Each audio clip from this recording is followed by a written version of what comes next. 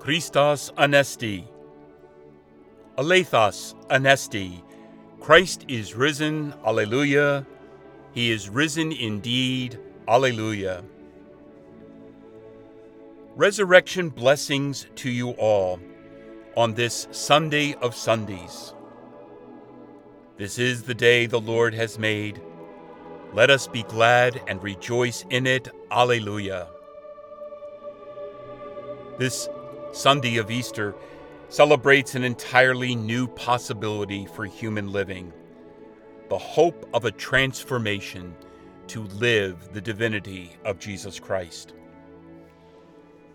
Through the gifts of the Holy Spirit that the risen Jesus breathes on his church, may each of us graciously respond to Jesus' invitation to live more deeply his passion, death, and glorious resurrection and ascension, and be drawn into loving communion with God our Father.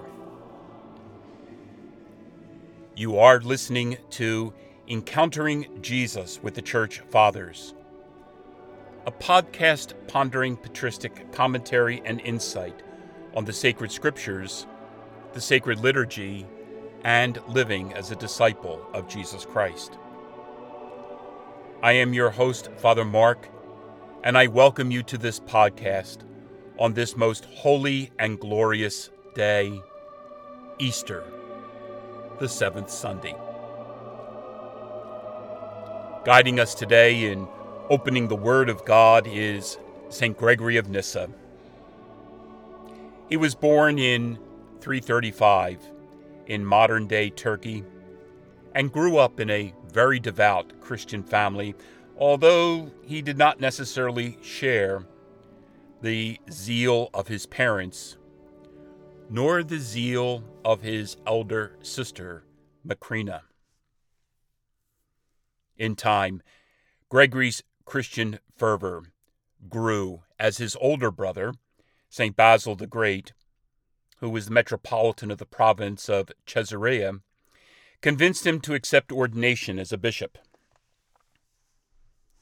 Basil, his younger brother Gregory, and a dear friend, Gregory of Nazianzus, became known as the Cappadocian Fathers. Not only were the trio able to defend the true divinity and true humanity of Jesus, the two Gregorys were very influential at the Council of Constantinople in the year 381. On this Sunday of Easter, we listen to an excerpt from Gregory's homilies on the Song of Songs. This work is among the latest of St. Gregory's works and demonstrates his refined, nuanced, and masterful engagement of the allegoric method of interpreting sacred scripture. For Gregory, the homilies offer insight on the nuptial journey of the believer to union with God. This Sunday's selection is from Homily 15. Now, since the Holy Scriptures exhibit many types of fear that are blessed, it may be that in their case also there is a tenfold increase analogous to the one that occurs in the case of the commandments. Thus, a person who has been taught by the psalm how fear of the Lord is established by disinclination to evil and positive doing of the good, will put that fear to work and multiply it as if it were a talent or 100 drachma. In this way, the soul that ranks behind the queenly soul, that is, the one that works the good out of fear and not out of love, will be increased in number until she achieves 80, as she manifests in her own life, unconfusedly and distinctly, every single species of good thing that fear accomplishes. The result is that, in the case of this soul also, the number of the 8th day is multiplied in virtue of the soul's tenfold increase. And in this way, by drawing near to the good through servile fear rather than through a bride's love, she becomes a concubine rather than a queen because of her fear of the 8th day, a fear that she increases tenfold by her righteous deeds, attaining the number 80. Furthermore, the words of scriptural narrative forbid her, because when the time came, the help she gave took the form of an illegitimate and not a legitimate offspring, to dwell permanently together with the queen, since the royal inheritance was not the same for the slave child as it was for the free. For it says, "Cast out the serving woman and her son, for the son of the serving woman shall not inherit with the son of the free woman." If this interpretation of the number in our text seems a bit forced, remember that at the start we confessed that it was not possible to attain the truth that lies in these words. We have touched on them only to the extent that we have not left the enigmas entirely without treatment. Nevertheless, should love cast out fear completely, as it is written, and should fear transformed become love, at that point, that which is saved is discovered to be a unity, since on the basis of a perfection like that of the dove, all are united to one another in being joined to the life of the one good. It is in any case something of this sort that we understand by the next statement. One is my dove, my perfect one. One is she for her mother, the chosen of the one who bore her. The meaning of this is made much clearer by what the Lord says in the Gospels, when by his blessing he conferred all power upon his disciples and also, by his address to the Father, endowed the saints with the other good things. He also added to all these the chiefest good of all, that in their judgment regarding the beautiful, they should never be split up by any difference in the choices they make. Instead, they would all become one by their growing together with the one and only good, so that, as the Apostle says, having been bound together in the bond of peace, they might all become one body, one spirit, through the one hope into which they have been called. But it would be better to set out the divine statements of the gospel themselves, word for word, that they may all be one, even as you, Father, are in me, and I in you, that they also may be one in us.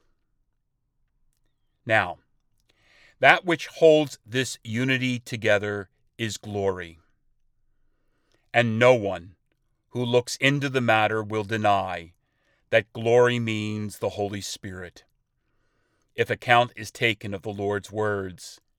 He says, after all, the glory that you gave me, I have given to them, For the one who truly gave the disciples glory of this order was the one who said to them, "Receive the Holy Spirit." He who invested himself with humanity received this glory before the cosmos existed. And when that humanity had been glorified by the Spirit, the further gift of the Spirit's glory was passed on to the entire heredity of that humanity, beginning with the disciples. That is why he said, "The glory that you have given me, I have given to them, so that they may be one, even as we are one. I in them, and you in me, that they may become perfectly one." Therefore, the person who has left that immaturity behind, and by growing attained to mature manhood, and achieved the measure of the intelligible stature, who from being a slave and a concubine has come to share the status of kingship, and by impassibility and purity has become a recipient of the Spirit's glory. This is that perfect dove, upon whom the bridegroom looks, as he says, "One is my dove, my perfect one. One is she, for her mother, the chosen of the one who bore her." Nor are we unacquainted with the dove's mother, recognizing as we do the tree from its fruit. For just as we are in no doubt that whatever a human person upon whom we gaze derives from another human person, so too, if we are inquiring about the mother of the chosen dove, we shall not think of her as anything other than a dove. For the nature of the one who begets is always discerned in the child. Since, then, that which is born of the Spirit is spirit, and the child is a dove, the child's mother must surely be a dove as well, the dove that flew down from heaven upon the Jordan, as John bears witness. Her young maidens bless, her the concubines and the queens praise, for the course that leads to such blessedness is the same for all souls, no matter what status they start from. That is why it says, "The daughters saw her, and they bless her. The queens and the concubines praise her. For it is in the stature common to all of them to press forward in desire toward that which is blessed and worthy of praise. So if the daughters pronounce the dove blessed, they too are desiring to become doves. And if the concubines and queens praise the dove, this is a token that they too are eager for that which is worthy of praise. Until that time when, since all have become one in desiring the same goal, and there is no vice left in any, God may become all in all persons, in those by whom their oneness and blended together with one another in the fellowship of the good, in our Lord Jesus Christ, to whom be glory and power to the ages of ages. Amen. Saint Gregory of Nyssa, pray for us. Let us pray. Graciously hear our supplications, O Lord, so that we, who believe that the Savior of the human race is with you in your glory, may experience, as he promised until the end of the world, his abiding presence among us, who lives and reigns with you in the unity of the Holy Spirit, God, forever and ever.